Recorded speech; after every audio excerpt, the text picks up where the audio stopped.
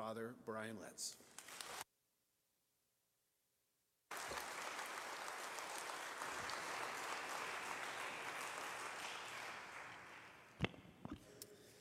Thank you, Father Tim. It is good. See lots of faces that I know in the crowd today. I know probably many or most of you, at least by sight.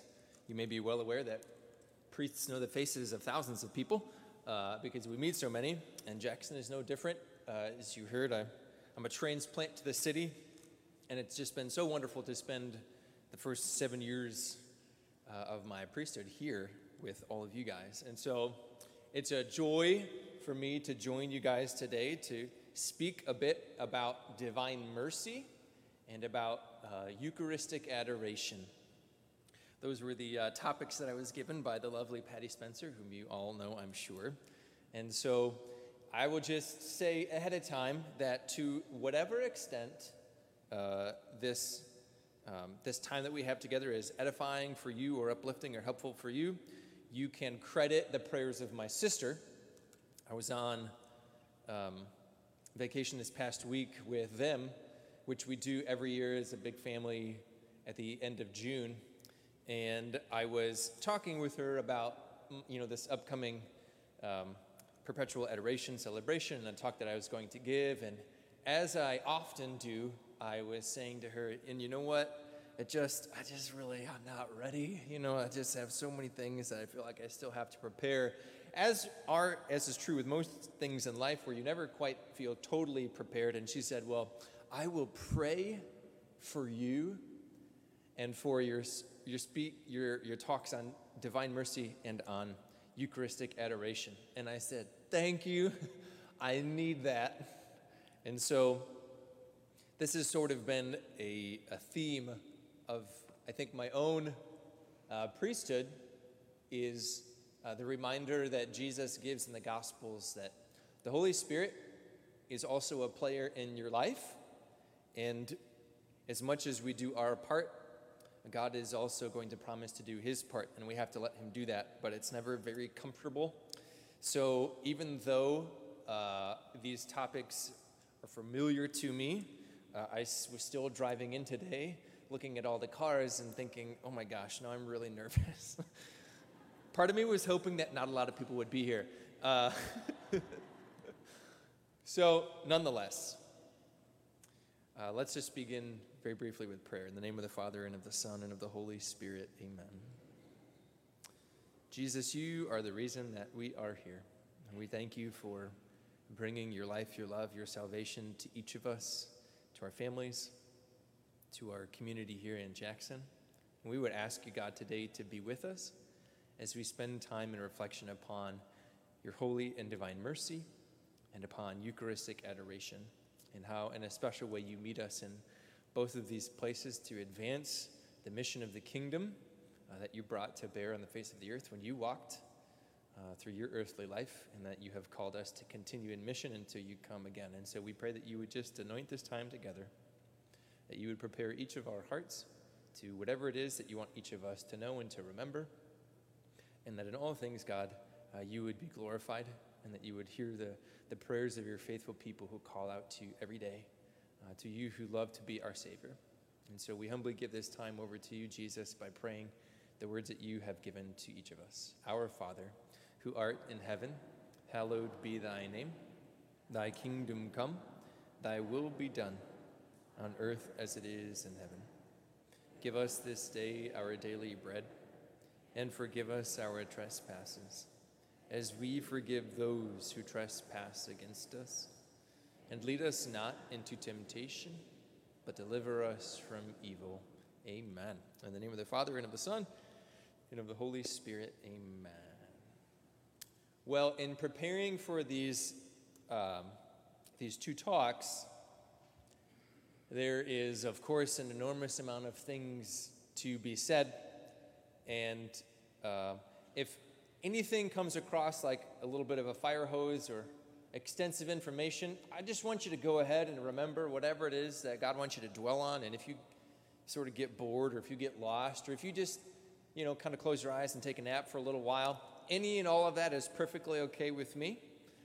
just whatever it is that strikes you, you can just dwell with that today. But there are lots of ways to go about this. And so I've chosen to begin this first talk on divine mercy by trying to impress upon us the value of a single life.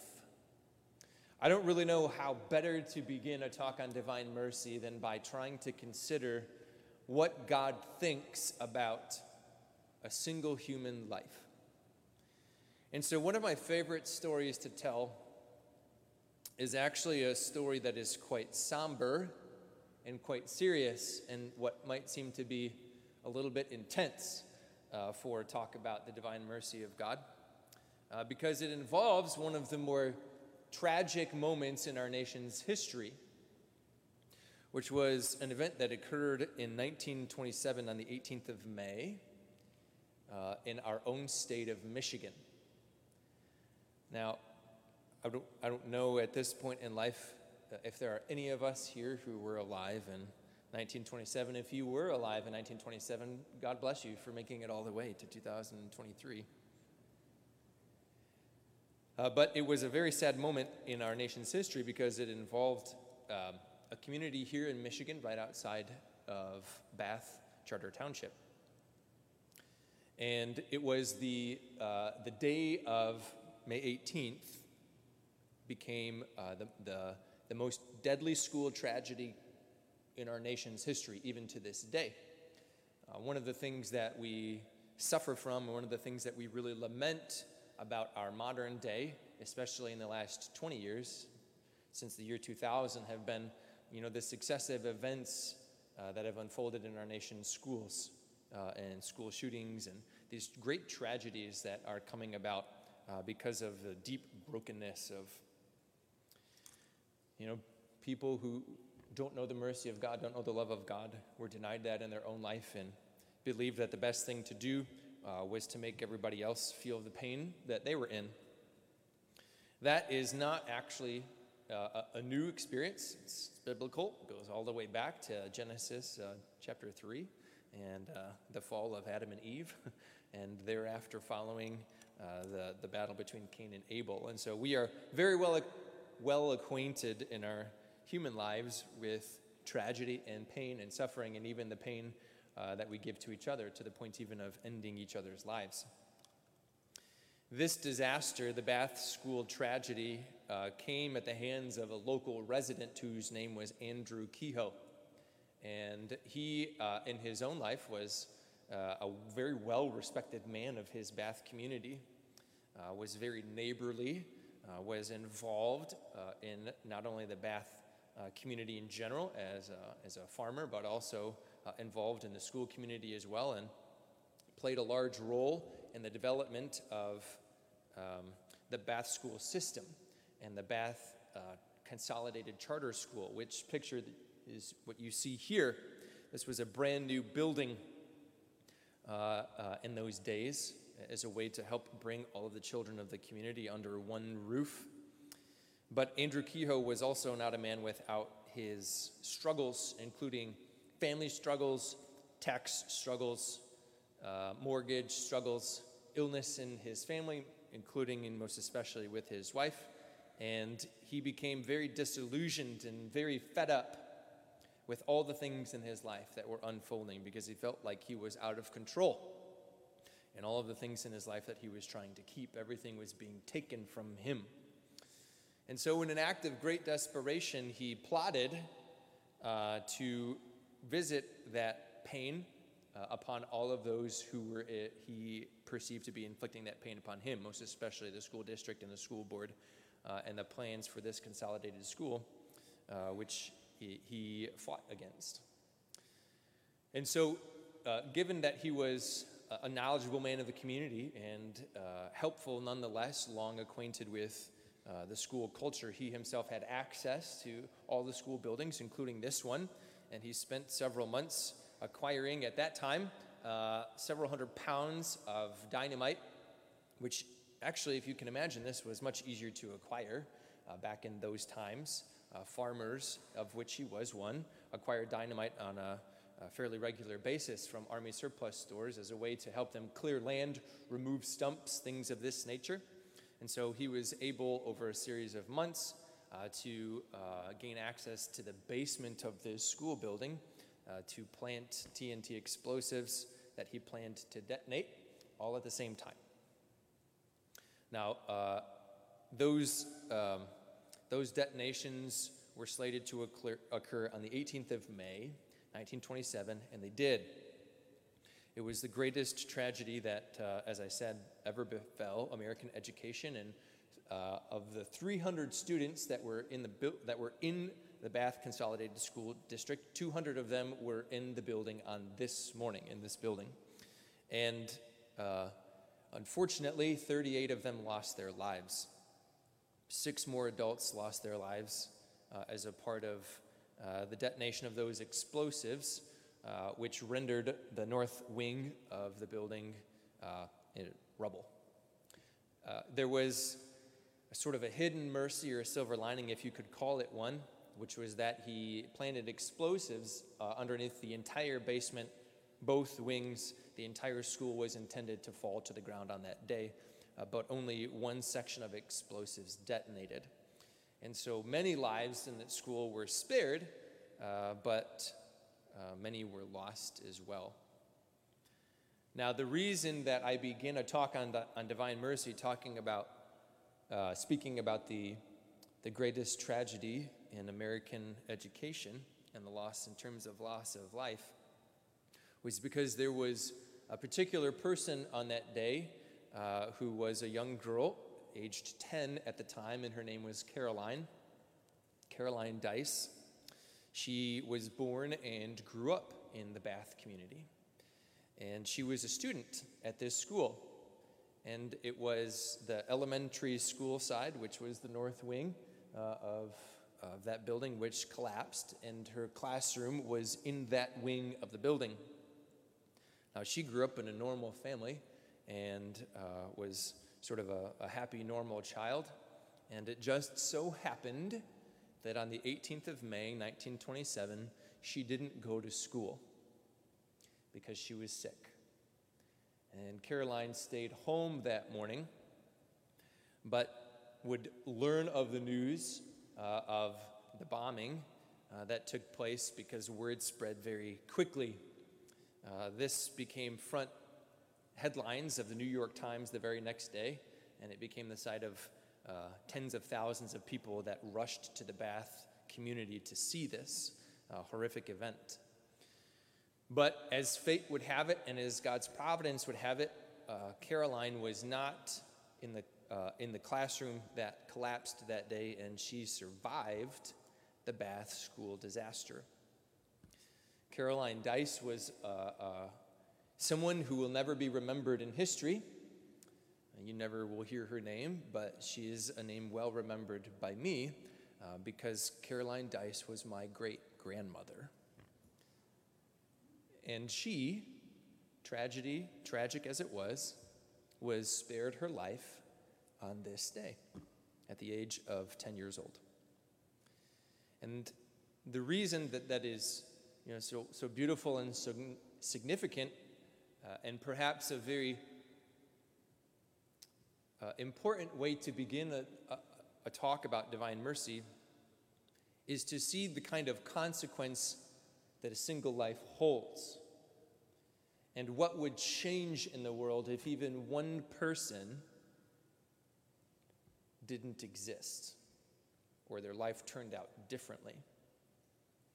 And for me, in my life, my great-grandmother Caroline is the perfect example of that. If for no other reason than she didn't die on this day when many of her classmates did. And because she was spared by God, she grew up and married a man named John, and they gave birth to a daughter named Shirley. And Shirley grew up and married a man named Robert, and they gave birth to a son named Ronald. And Ron grew up and married a woman named Joan, and they gave birth to a son named Brian. And so I exist today because my great-grandmother's life was spared the worst tragedy in the history of American education. And so it's very important for us to always be aware of what Jesus thinks about the value of a single human life. Because the value of a single human life is the only reason that God would ever dispense divine mercy upon the earth. And sometimes in our lives, we get a sort of a sense of that more, in a more visceral, personal way, because we can understand the consequences of, we'll say, the aftermath of that, or what the value of a single human life brings to bear upon the earth. And I know that it brought me to bear on the earth.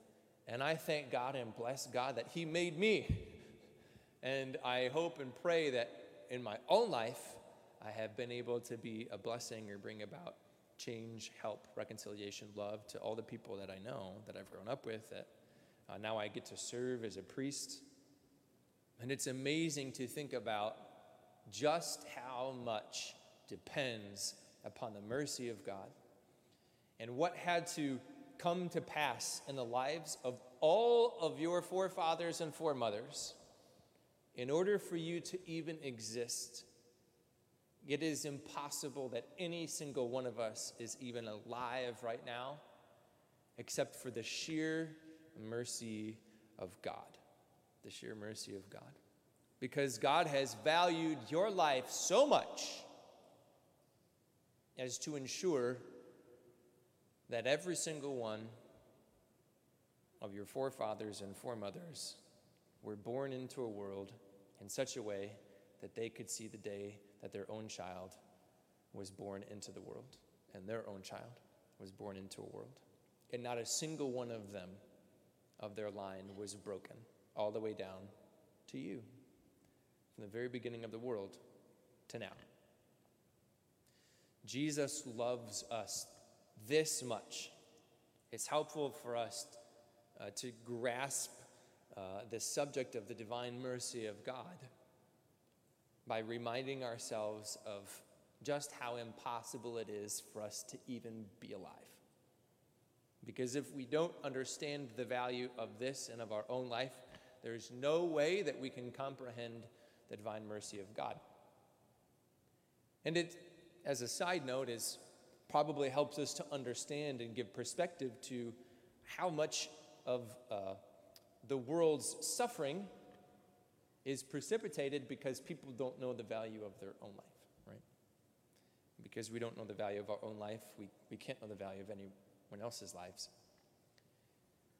And so, the suffering of the world, the story of Cain and Abel goes on and on and on.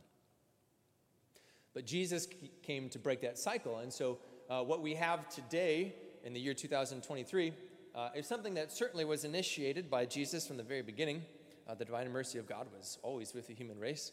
But what we know today to be this devotion to divine mercy is something that has unfolded much closer to our time, because it began with the heroic life of a young girl named Helena, who lived her life in the early half of the 20th century.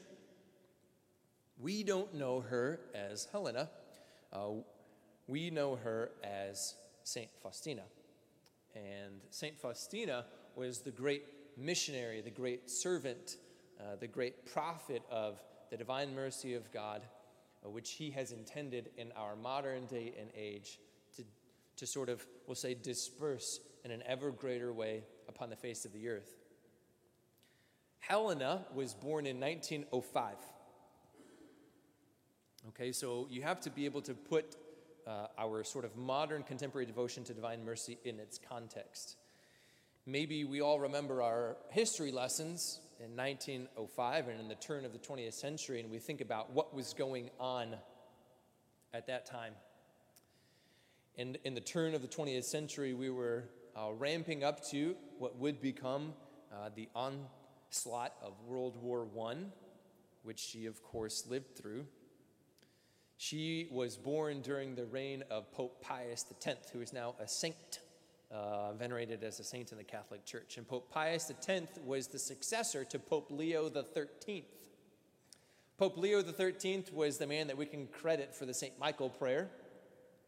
It was during the pontificate of Pope Leo XIII that he received this great and mighty vision, where he saw, as it were, this battle or this wager between God and the devil. And the devil went before the throne of God and promised to visit upon the earth his fury for 100 years, that he would be able to destroy the human race off the face of the earth. And he, in a way, as it were, challenged God. He dared God to let this happen. And as a result of this vision that Leo XIII saw in his prayer, he composed the prayer to St. Michael as a way to beg God to bring his defense upon the world. Now, Pope Leo XIII would have no idea what the 20th century was going to hold because he sort of died at the cusp of the turn of the century.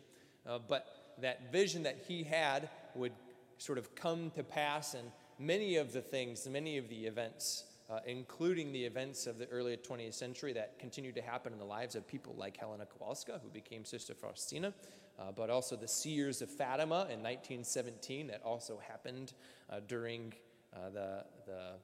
in the midst of World War I.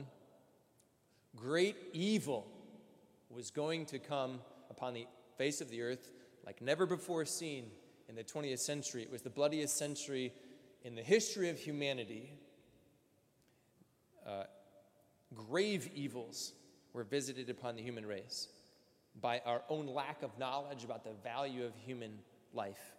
And it was in this context, Jesus, foreseeing what was going to unfold, wanted to provide a remedy.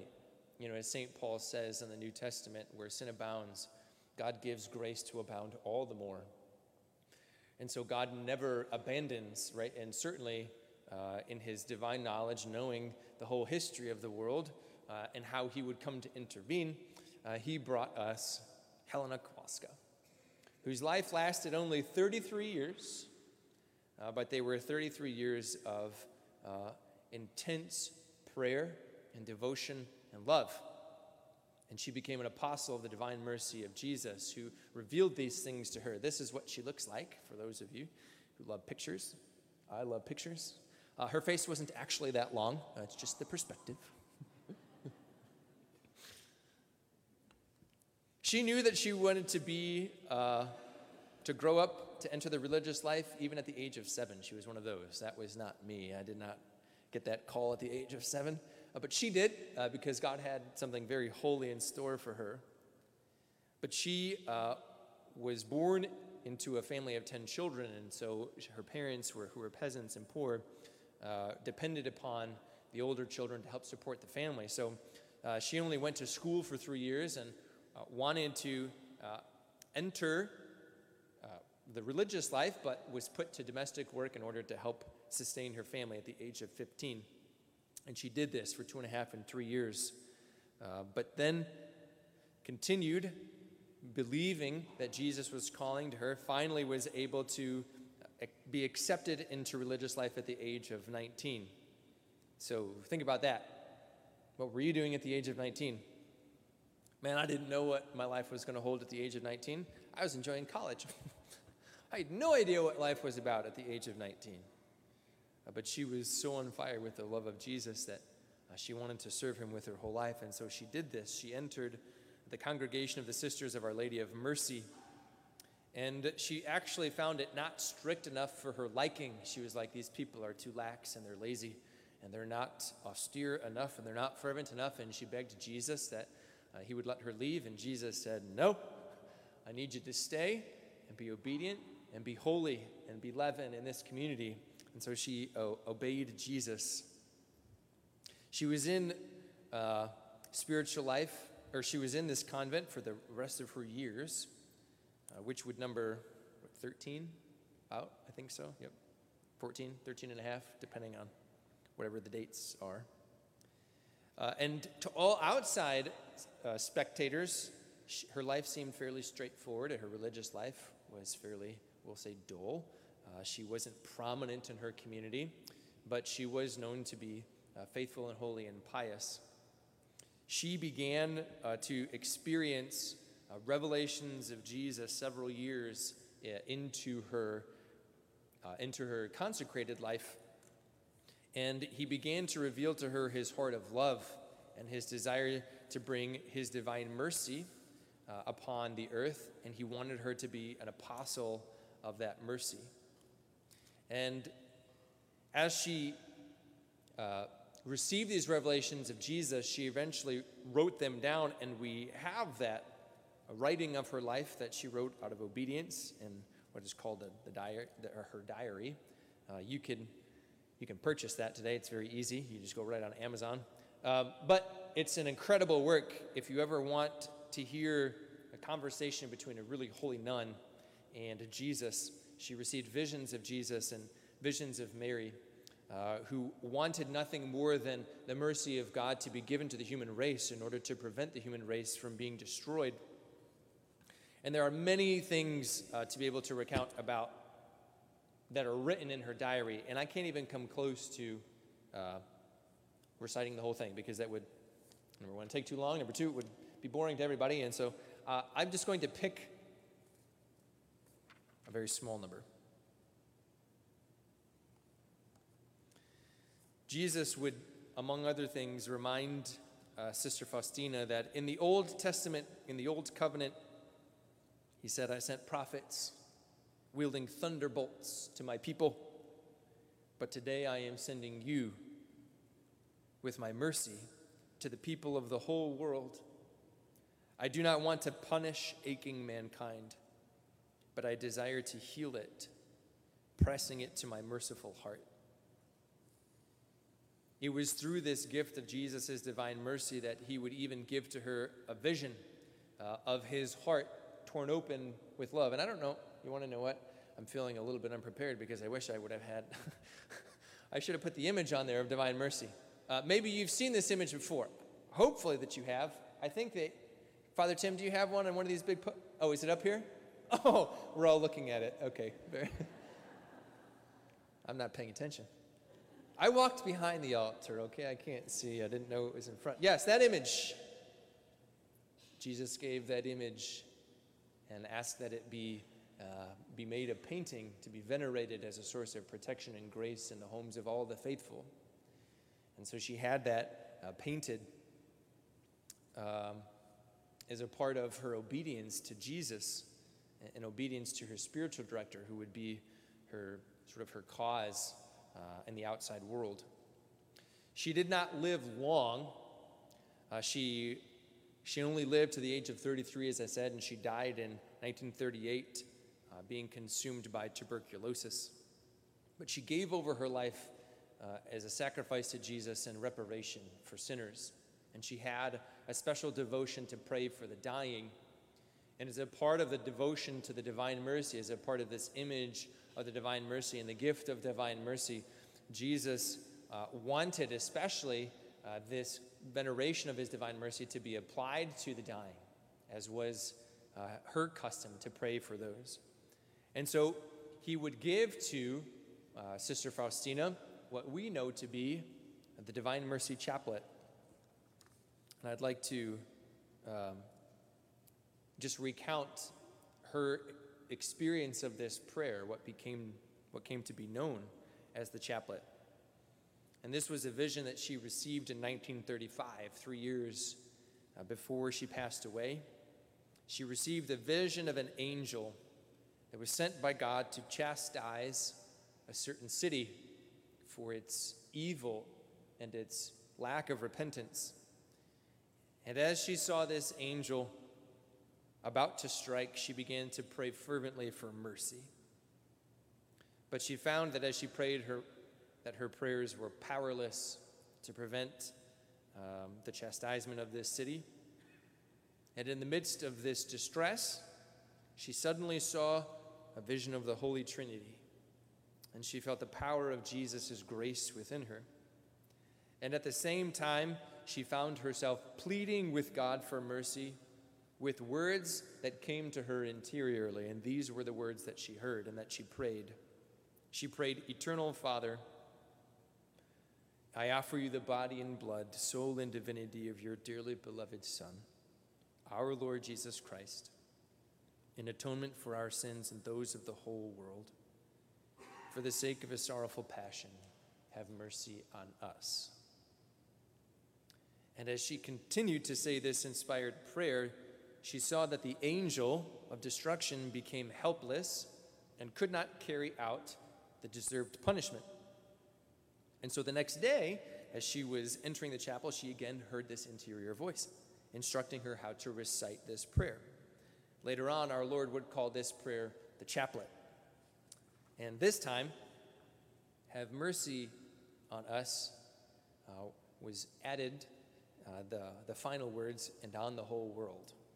And so from then on, she began to recite this form of prayer almost constantly, the prayer of the chaplet, or the chaplet of divine mercy as we know it. And she would offer it especially for the dying.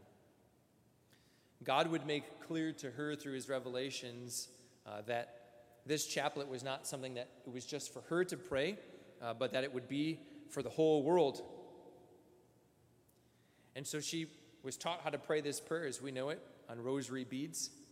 And it was a prayer that she wrote out that was promulgated, especially after her death, according to the cause of her canonization that was on her behalf given over to the Congregation for the Causes of the Saints by her spiritual director and those who knew her well. It was a part of this greater plan of the mercy of God that was attached to the divine mercy that he wanted to give to the universal church, as he told her in Revelation about the chaplet. And so one of the things that Jesus also wanted Sister Faustina to extend to the ends of the earth was the gift of his divine mercy through a special devotion, which we know to be his Divine Mercy Sunday.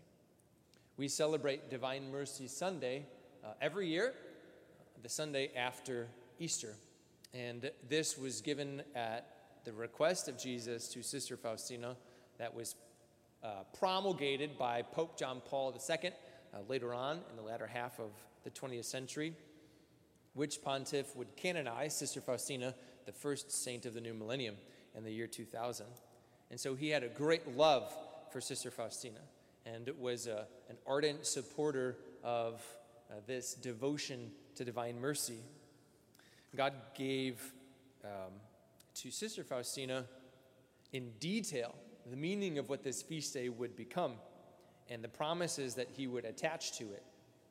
The second Sunday of Easter from ancient times had a very specific name. It was called Domenica in Albis, or in English, Sunday in White. And it was an ancient tradition amongst the early Christians who were baptized and brought into the church at the vigil of Easter. And it was very customary in those days to literally, even as an adult, be reclothed completely in a white garment upon your baptism. As a sign, of course, as we say even in infant baptisms, as a sign of the new life that you have put on Christ. And brand new neophytes, brand new Christians, when they were baptized and brought into the church on Easter Sunday, it was their custom to wear that white outfit for the next 8 days through the second Sunday of Easter. And they would return on the second Sunday of Easter still in their white garments. And it became known as the Sunday in White, Domenica in Albis. And so that designation was the designation that sort of followed that Sunday up until the 20th century, when it was renamed the Sunday of Divine Mercy. So Jesus said this to Faustina: "My daughter, tell the whole world about my inconceivable mercy. I desire that the Feast of Mercy be a refuge and a shelter for all souls, especially for poor sinners. On that day, the very depths of my tender mercy are open, and I pour out a whole ocean of graces upon those souls who approach the fount of my mercy. The soul that will go to confession and receive Holy Communion shall obtain complete forgiveness of sins and punishment. On that day, all the divine floodgates through which graces flow are opened. Let no soul fear to draw near to me, even though its sins be as scarlet. My mercy is so great that no mind, be it of man or of angel, will be able to fathom it throughout all eternity. Everything that exists has come forth from the very depths of my most tender mercy. Every soul in its relation to me will contemplate my love and mercy throughout eternity. The feast of mercy emerged from my very depths of tenderness. It is my desire that it be solemnly celebrated on the first Sunday after Easter. Mankind will not have peace until it turns to the fount of my mercy. So this is Jesus' very explicit direction to Sister Faustina, how do you do that when you are a cloistered nun? To get the Universal Church to set up a brand new liturgical feast day. You have no power whatsoever to bring that about. And yet, we know so much about its authenticity and its beauty because it did come to pass. Everything that Jesus commanded Sister Faustina would come to pass, if not in her life, certainly in the time that succeeded her life. Jesus gave these revelations to her in the years between World War I and World War II. And those warnings to mankind were already given to the human race through the seers of Fatima in 1917. And the Blessed Mother reminded the West that if souls do not repent, even greater destruction will befall the human race. Right? She gave that prophecy in 1917, a year before the conclusion of World War I. She said the war is going to end, but if souls do not repent, an even greater war will break forth. And in the decade and a half that followed, Sister Faustina would receive these revelations of divine mercy from Jesus, who also knew what would befall the human race in the onslaught of World War II. And so he wanted to give them the gift of his unfathomable mercy, to which mercy he gave great promises. These were promises that were given over especially to devotion to the image of divine mercy, where it is venerated in the homes of the faithful. Promises that were given especially also to the recitation of divine mercy in the chaplet and the holy novena of divine mercy, which precedes Divine Mercy Sunday. And his mercies we can sort of give a fourfold distinction. The first promise that Jesus gave was the promise of defense. What I might also coin, we'll say, the promise of intercession. In the recitation of the divine mercy, Jesus promises that he will be the merciful defense of the one who prays or the one who intercedes for, or the person that is interceded for by the one who prays the chaplet. If only he says they pray this chaplet or pray this chaplet on behalf of the one especially who is dying. So he promised the defense of those who would pray it, and he promised the power of intercession, the same power that he gave to Sister Faustina in her life as she prayed for mercy from God's wrath, from God's justice. It was given over to the world through her prayers. This was going to continue for those and be granted also to all those who would pray it. So Jesus promises his defense to those who would have devotion to divine mercy and devotion to the recitation of the chaplet of divine mercy. As part of the title of the feast itself, Jesus promises the gift of his mercy as well, especially at the hour of death. And this is an incredible promise.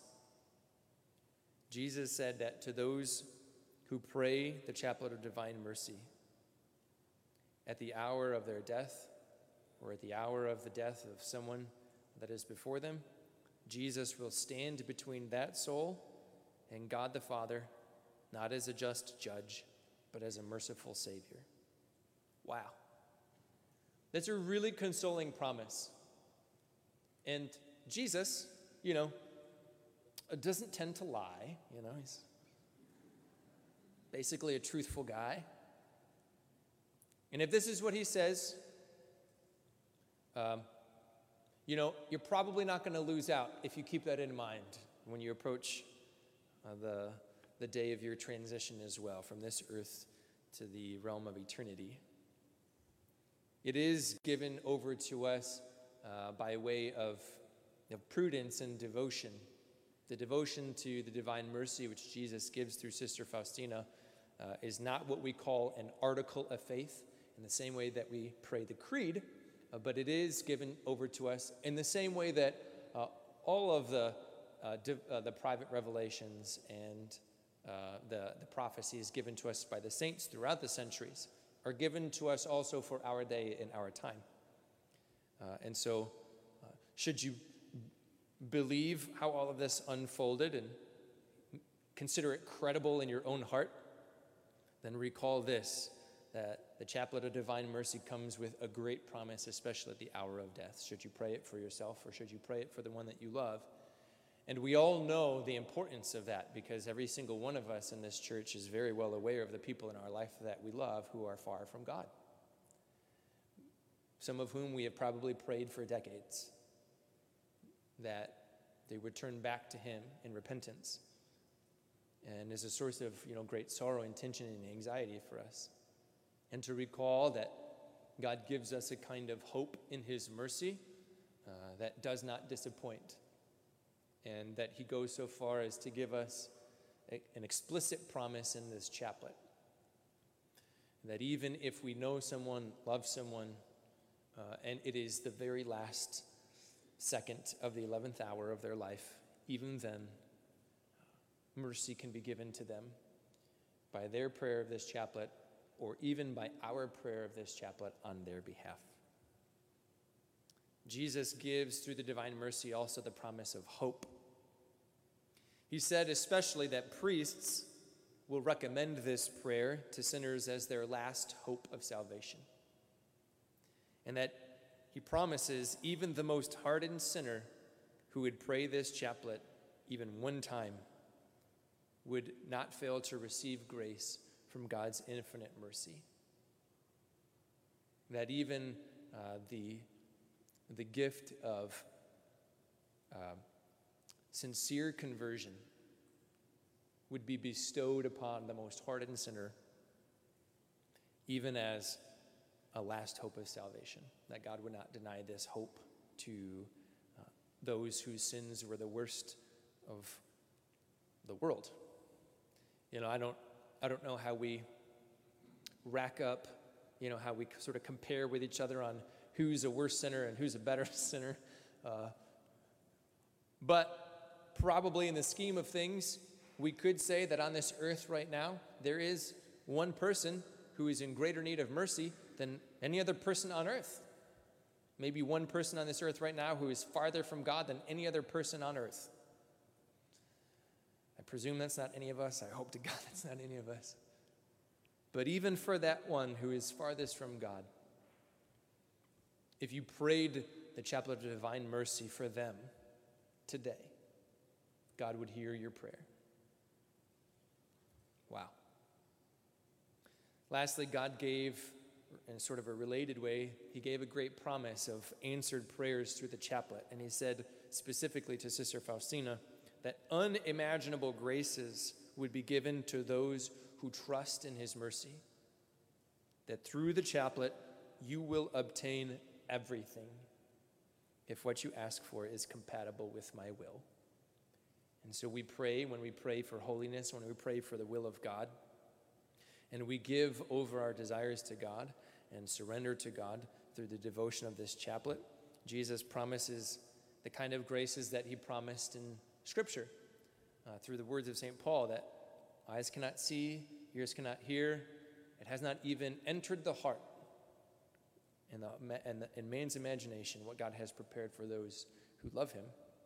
And so he sort of re-ups that, doubles down on that promise through the devotion to his divine mercy, his devotion to the Chaplet of Divine Mercy and the novena to Divine Mercy, that all things can be obtained by God because he has made this prayer so powerful in his sight. And so we celebrate today, a milestone anniversary. Well, I don't know, is it exactly today? What's the exact day of the 30th anniversary? Does somebody know?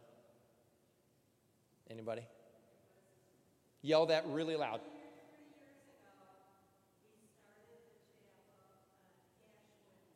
Oh, Ash Wednesday 30 years ago. Google could tell us what day of the year that was. But as of 30 years ago, Ash Wednesday, what began then and continues to this day is part of an outpouring of the divine mercy of God. As a reminder that he remains with us always, most especially through the gift of his Holy Eucharist, the gift of his body and blood.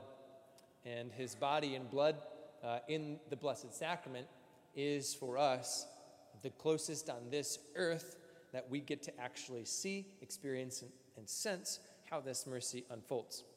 So we're going to talk about that in just a minute because I need to get a drink and run to the little boys' room.